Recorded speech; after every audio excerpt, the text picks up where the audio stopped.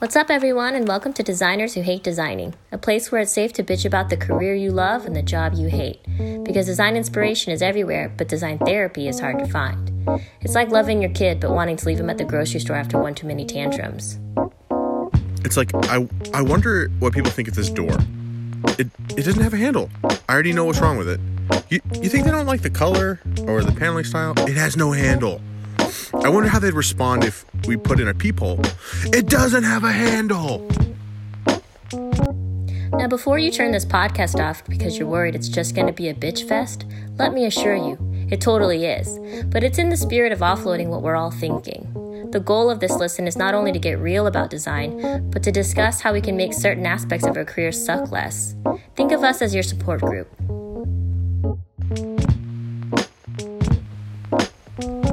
I'm Mayan, a reality show enthusiast, record collector, and I push pixels to pay for my shopping addiction.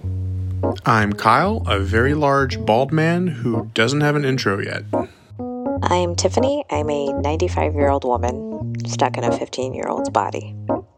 Season 1 is coming soon, so subscribe and stay tuned.